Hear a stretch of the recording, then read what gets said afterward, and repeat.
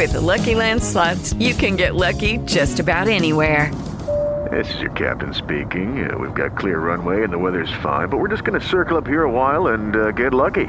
No, nothing like that. It's just these cash prizes add up quick. So I suggest you sit back, keep your tray table upright, and start getting lucky. Play for free at LuckyLandSlots.com. Are you feeling lucky? No purchase necessary. Void where prohibited by law. 18 plus terms and conditions apply. See website for details. Hello, it is Ryan, and we could all use an extra bright spot in our day, couldn't we? Just to make up for things like sitting in traffic, doing the dishes, counting your steps, all the mundane stuff. That is why I'm such a big fan of Chumba Casino. Chumba Casino has all your favorite social casino-style games that you can play for free anytime, anywhere with daily bonuses. That should brighten your day a little. Actually, a lot. So sign up now at ChumbaCasino.com. That's ChumbaCasino.com. No purchase necessary. VGW Group. Void where prohibited by law. See terms and conditions. 18 plus. Looking at our world from a theological perspective. This is the Theology Central Podcast, making theology central. Good evening, everyone. It is Friday, September the 29th, 2023. It is currently 6:16 p.m. Central Time, and I'm coming to you live from the Theology Central studio located right here in Abilene, Texas. It's Friday evening. Friday night is here. The weekend is here. And we all know everyone is working for the weekend. Okay, yes, making a lyric reference to an old song. Okay, but all right, I'll try not to do that. But there is a little bit of truth to that, right? People work Monday, Tuesday, Wednesday, Thursday, Friday, and then it's Friday evening, it's the weekend, and they have all of these plans and things they want to do. They want to relax, or maybe there's just, who knows, they want to have some fun on the weekend. They want to experience some level of satisfaction for the weekend. In fact, they want to experience some level of satisfaction in their job. They want to experience some level of satisfaction in their relationships. They want to experience some level of satisfaction in their hobbies.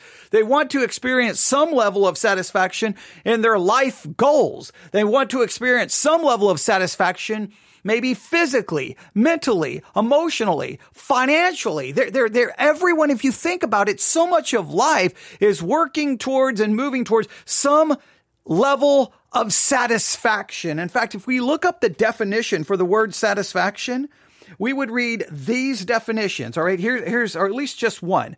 Fulfillment of one's wishes, expectations of needs, or the pleasure derived from this. All right, so let me read that to you again. The definition of satisfaction: fulfillment of one's wishes, expectations, or needs, or the pleasure derived from this. One more time. Fulfillment of one's wishes, expectations or needs, or the pleasure derived from this. And this is very important. Contentment is a word that very much is connected with satisfaction, because contentment is a state of being where one is satisfied with their current situation and the state of affairs in one's life as they presently are. So what level of satisfaction are you currently experiencing in your life? How content are you in your life? How much satisfaction do you feel you are currently experiencing? Now, no matter what you do this weekend, some will find a great satisfaction maybe Friday night, Saturday, Sunday, but then Monday when they get back in their car to go to work, that it was a temporary satisfaction. Now they're back doing and involved in things maybe they don't find any satisfaction in. Is there certain areas of life where there's satisfaction? How much satisfaction is in your life? I really want you to give that serious thought about satisfaction. But now, here's the ultimate question, right? All of that was to get to the real question, the $1 million question, right? The double jeopardy question. This is what everything is leading to, is this right here. Are you ready? As a Christian, not as a lost person, But as a believer in Jesus Christ, as a follower of Jesus Christ, as someone who believes the Bible is the inerrant, inspired word of God, who believes Jesus Christ died for their sins, they put their faith in him, as someone who has believed in Christ and is a Christian, what is the level of satisfaction that should be experienced by a Christian? And if they are not experiencing that level of satisfaction, why? What is the normal expectation of satisfaction for a Christian? Is it different than for a non-Christian?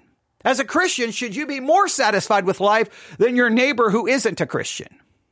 Should you have a greater level of satisfaction? Now, you may say, well, satisfaction in this area, but not in this area. Does your Christianity impact every area of your life when it comes to satisfaction? Should you be the most content, the most satisfied person you know? No discontentment, perfectly satisfied. There's a happiness, there's a joy, there's a contentment, there's a peace. There's just like, you're like, hey, things are wonderful, things are great. What do you think the answer is? Now, I would love to get your thoughts. You could probably write out your own philosophy on this. And I think personally, this is the way I feel Christianity has kind of approached this situation.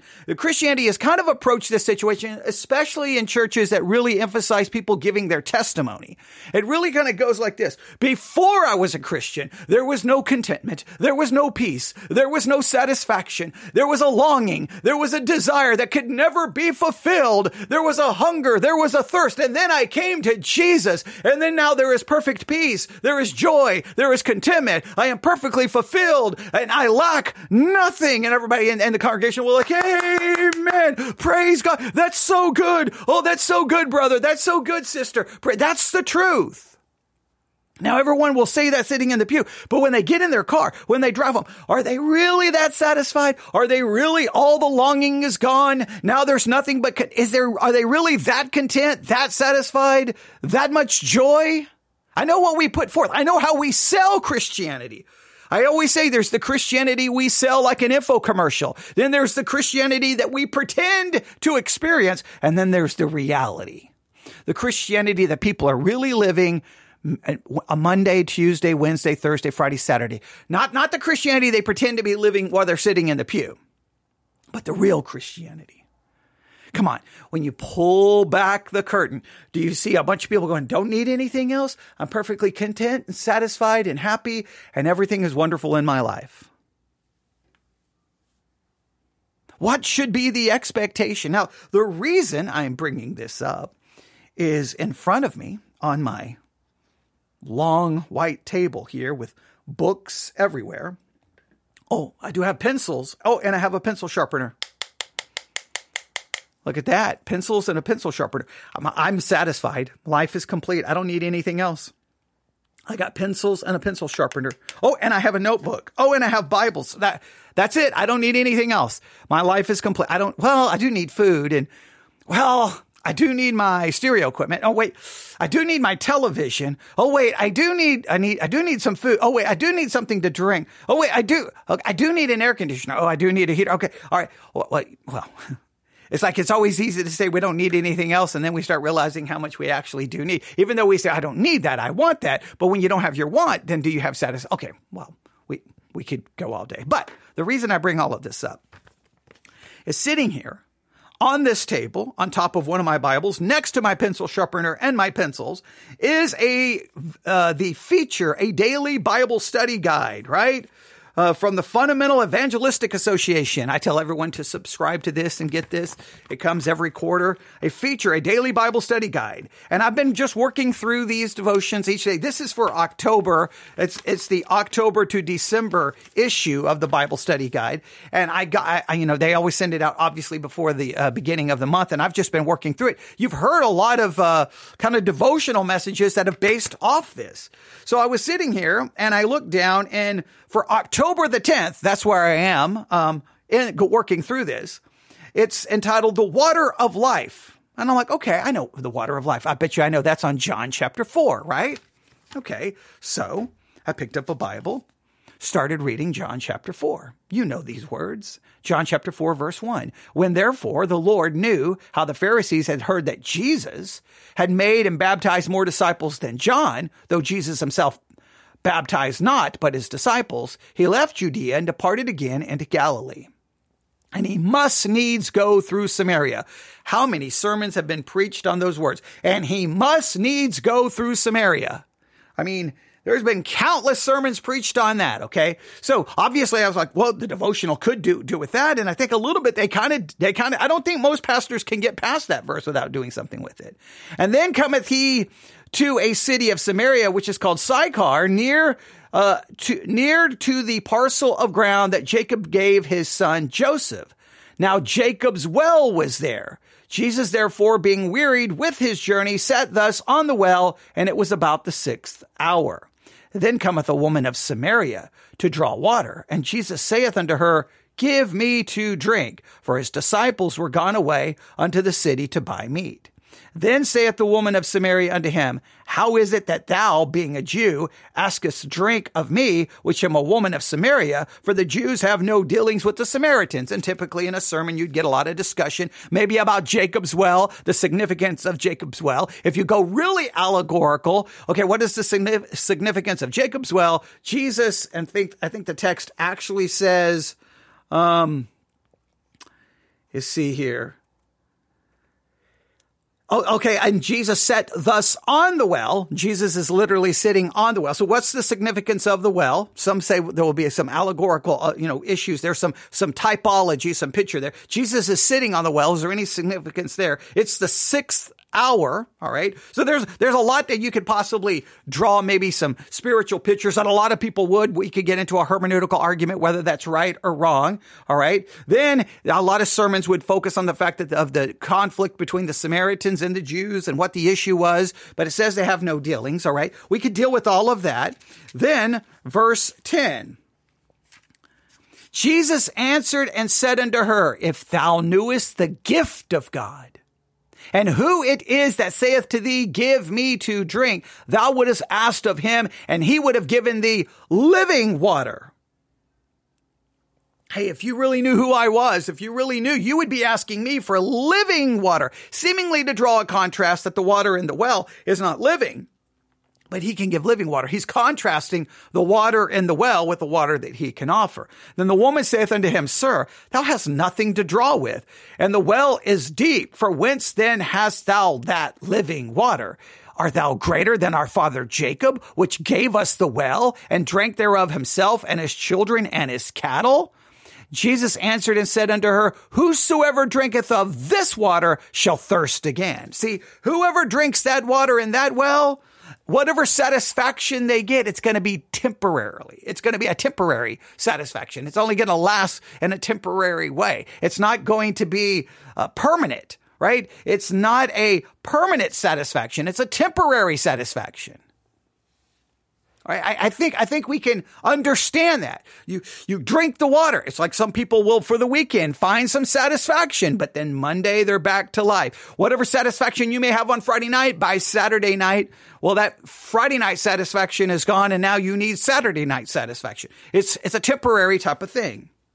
It's temporal, all right? So he says you're going to thirst again. Now, here's the key verse 14. John 4:14. But whosoever drinketh of the water that I shall give him shall never thirst. But the water that I shall give him shall be in him a well of water springing up into everlasting life. Please note, Jesus says, the water I give you, you will never thirst. Never thirsting again would be complete and total satisfaction, a permanent, not a temporal satisfaction, not temporary, but a permanent satisfaction. Now, what kind of satisfaction is that, ladies and gentlemen? What kind of satisfaction you as a Christian are supposed to have that's permanent? You'll never thirst again. And we know in other places, you will never hunger again. He's the bread of life. He that partakes of him will never hunger again, will never thirst again. There seems to be some kind of satisfaction that Jesus seems to promise, not here in not only in John 4, but in other places. What kind of satisfaction is that? Because if you and I as a Christian, we're like, okay, I want this living water. I drink of it. I'll never thirst again. Wonderful. Great. Okay. If I'm never thirsting again, what is that thirst I'm never experiencing again? What is it? What is it? In other words, if I have Jesus, I don't need anything else. I got my relationship with Jesus, so I will spend my life and I don't need anything else. I don't have a need for anything else. Obviously, it can't be, put it this way. We know it can't be dealing with physical thirst because you're clearly going to thirst again. We know it can't be dealing with physical hunger because you know you're going to hunger again. Right? So we know it doesn't work. It cannot be speaking of physical comfort because if I put you in a place where it's 120 degrees, you're going to be not satisfied and you're going to have a need and a desire for something cooler, right? If I put you in, 10 below zero, you're going to have a need and a desire so obviously it can't be dealing with those kinds of physical realities. How about, you don't need anyone. You don't need any kind of relationship at all. Nothing. You can live your life completely alone. And it's you, Jesus, and the Bible. It's prayer. It's praise. It's study. You don't need, no, you say, it's not good that man lives alone. It seems that people typically need some kind of relationship, some kind of community. In fact, we say that all the time as Christians. Christianity is not to be lived alone. It has to be lived in community because we were made for community, meaning that we need that. All right. So where is this never hunger and thirst again? What does it look like look, it's easy to preach this and everybody's like, amen. I came to Jesus and now I don't hunger and now I don't thirst. And everybody says amen. But what does that mean? That preaches so good. What does that mean on a Wednesday or a Thursday? Now, the devotional guide, they spend a lot of time talking about other things, but they do say this. I'm going to skip down to the second paragraph. All right. The Lord Jesus was physically exhausted from his travels. And he easily could have used his weariness as an excuse for not speaking to this woman. But notice that when his disciples returned from their journey to the city to buy food, they discovered Christ was already refreshed, and though perhaps someone had given him something to eat. Jesus explained to them a valuable truth that is important for every believer today to understand. True satisfaction. Now listen to what they say. True satisfaction, both physical and spiritual, results from doing the work of the Lord. In fact, this gratification defies natural explanation. Now, this is interesting because they're saying the way we get the satisfaction is doing something.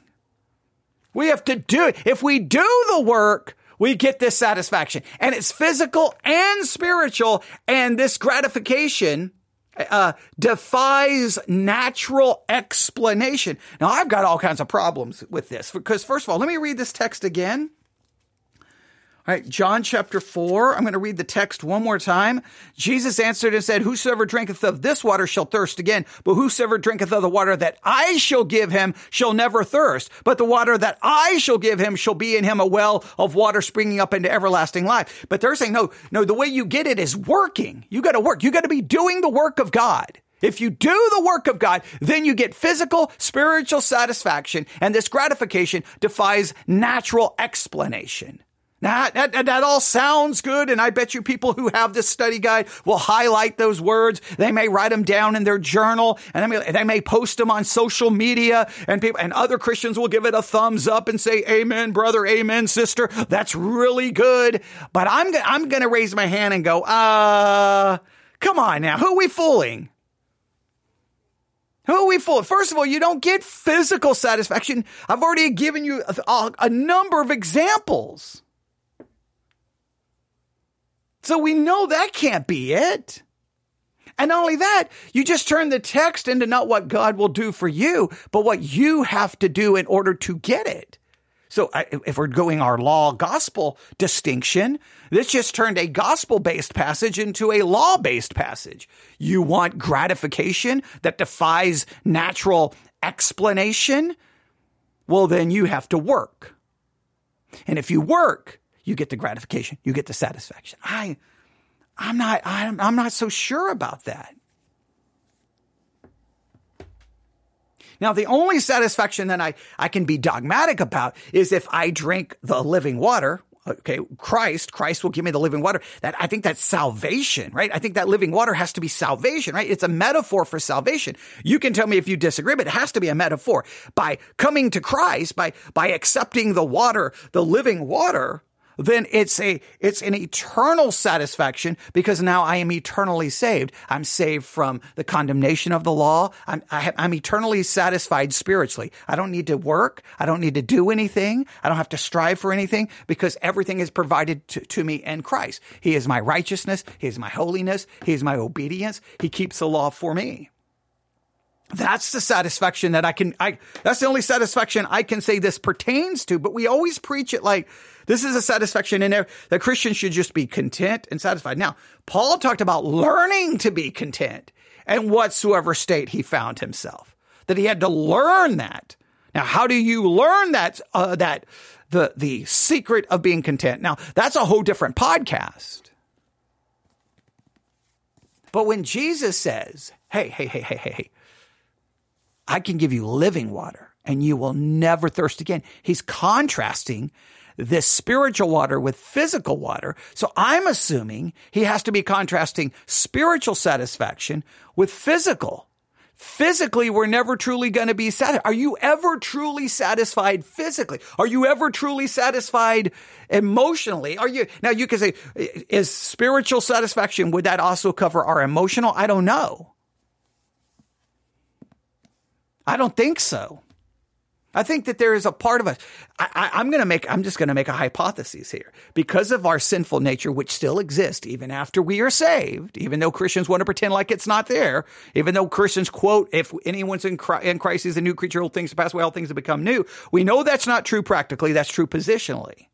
We know that. That's just a reality because if everything is new, then there wouldn't be a sinful nature and we could be perfect. So we know we cannot. So I'm going to argue because of our sinful nature, which by its very essence is the exaltation of self, and it focuses on your own desires and your own needs and your own wants, even at the expense of others. Look, it is easy for us in whatever situation we find ourselves. It can be friendship, it can be marriage, it can be anything. We have a tendency to focus on ourselves.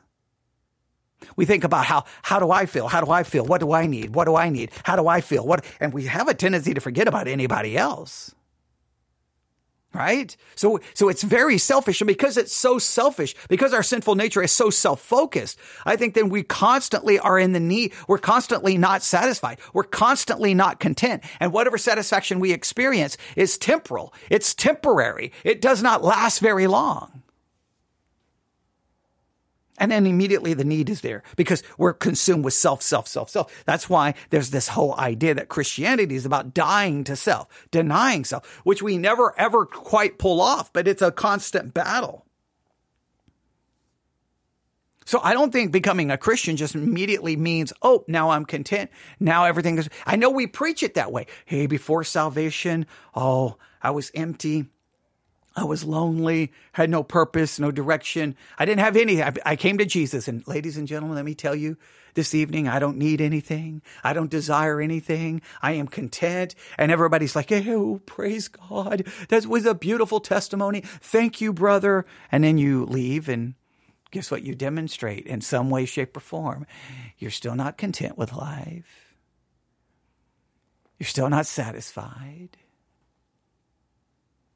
You still struggle with frustrations. Why are you frustrated? Because our frustration always derives because something doesn't go our way. A certain need or desire is not being met. Then we experience frustration. We experience aggravation. We experience irritation. Typically our anger when we're fighting or arguing with someone is because our need, our desire, we're not satisfied. We're not content.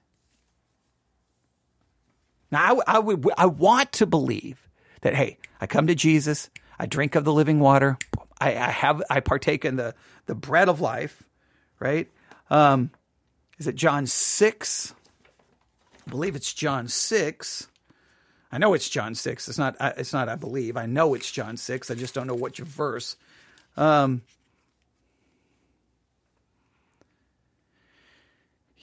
chapter 6. Yeah, he says a lot about being the bread of life, all right? He says a lot here about it. He talks about, I am the bread of life. Your fathers did eat manna in the wilderness and are dead. This is the bread which cometh down from heaven, that a man may eat thereof and not die. See, immediately right there puts it in a category, right? Hey, you see, if you drink of this water, you'll never thirst. And if you eat of this bread, you'll never die. Both seems to speak of satisfaction, like a permanent satisfaction, not a temporal one, right?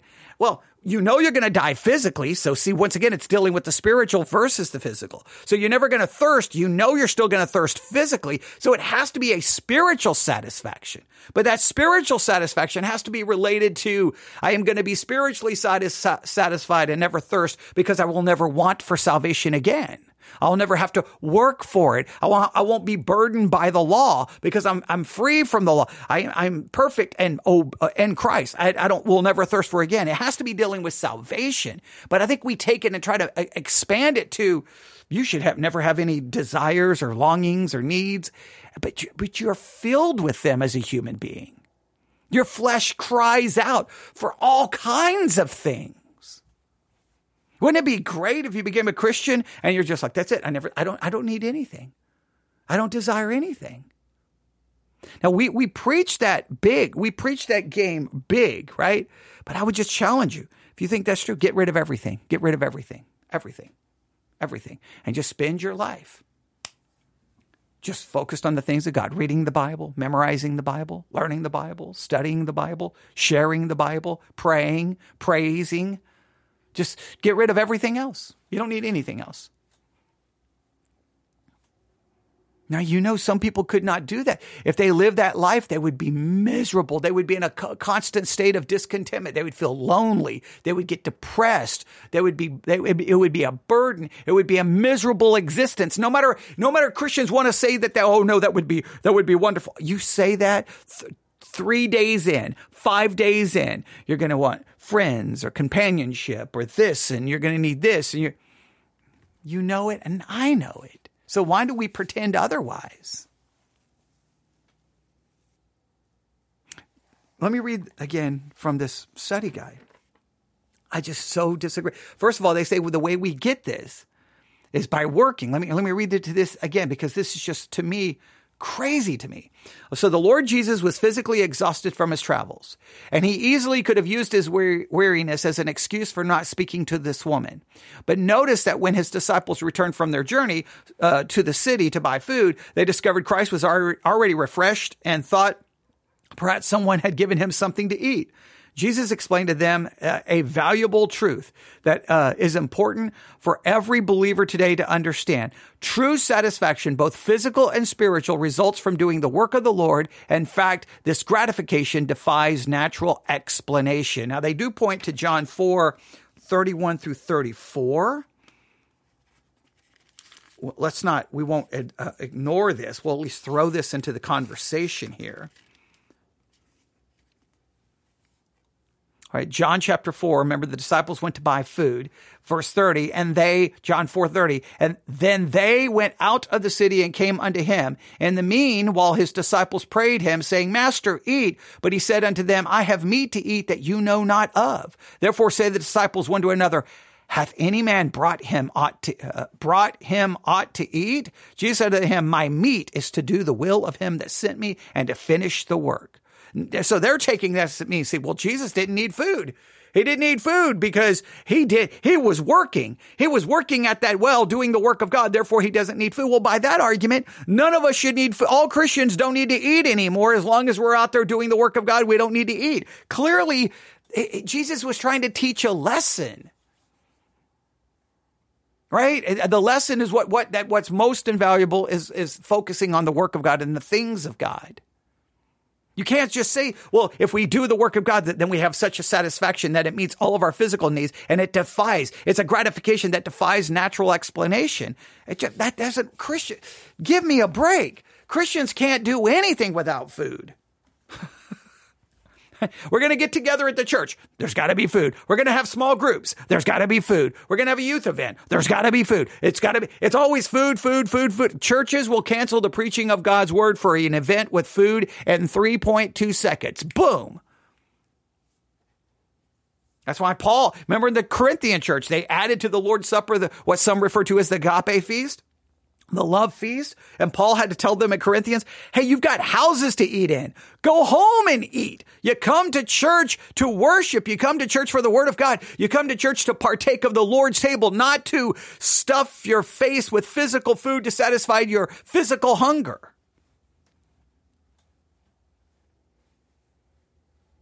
I have a hard time believing the way we present that Christianity will take care of all of our longings and needs and desires. I think what Christianity presents to us is a challenge.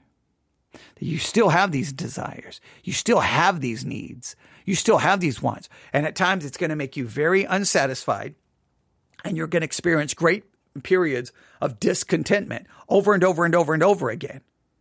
The Bible says what we have to strive for is to die to self and deny self. Die to self and deny self. Because by dying to self and denying self, then we can hopefully learn some level of contentment. Not contentment in having the need met, but contentment in following Christ. But that's something that is never going to be fully mastered or fully experienced. It's something that we're always going to be struggling with, because dying to self and denying self is an ever-present challenge. At any moment, you're like, okay, I have this need, this desire. I want A, B, C, D. All right, I want it. I'm going to get it. Well, wait a minute. Scripture says I can't have it. Okay, I got to deny self and die to self. Now, the desire, the want's still going to be there. You got to try to find some contentment, because you're doing, like, it's an ongoing battle. If it was just as simple as I drink of the living water and I never thirst again, or I eat and I never hunger again, well, then guess what? Then I wouldn't have that. The Christian life wouldn't be a struggle.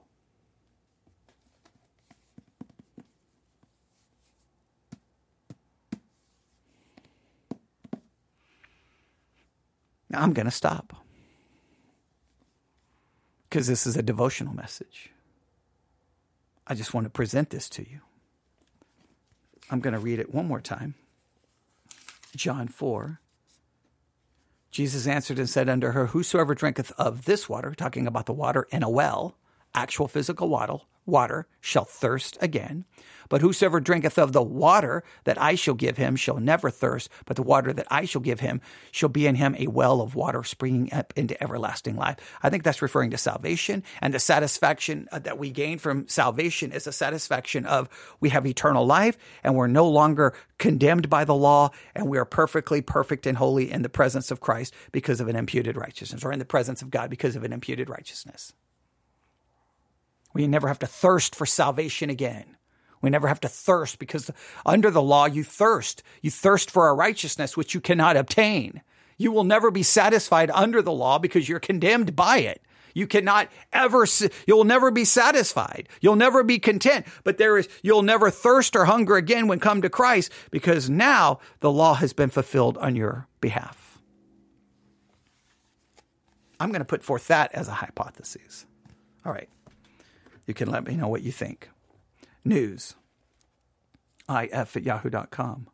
That's news, if@yahoo.com. That's news, if@yahoo.com. I wish I could tell you that, hey, it's Friday night, and I'm just going to stay here in this studio all night by myself, and all I'm going to do is listen to sermons and read my Bible and pray and praise, and that's it, and I'm going to be perfectly content. But I would be a liar. Because probably in about 10 minutes, I'll probably be sitting in front of my television watching something. And I may watch 2 or 3 things tonight. Who knows? I may do a number of things tonight. I wish I could tell you, no. I have Christ. I don't need anything else. Now you can say, well, that may not be that you need it, but you want it. But if I want it and don't get it, shouldn't really want it if I already got everything I need, because I have full satisfaction in Christ. I shouldn't have any other. My only want should be to do that, which is right here. Just dedicating myself to that. In my Christian life, I've had great struggles with this, because I have struggled with this question. Like, wait a minute. It seems like Jesus says, love God with all your heart, mind, body, and soul.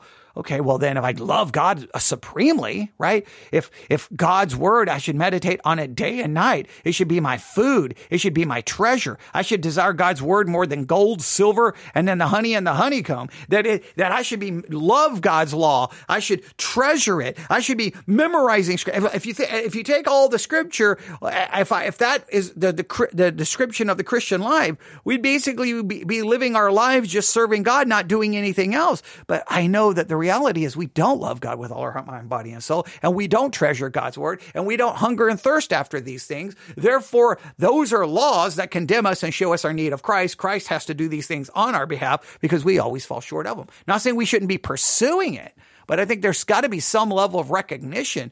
We're never going to come close to this, right? I don't know. You can tell me your thoughts. Newsif@yahoo.com. That's newsif@yahoo.com. All right, thanks for listening. You have a great Friday evening, and I would love to get your feedback.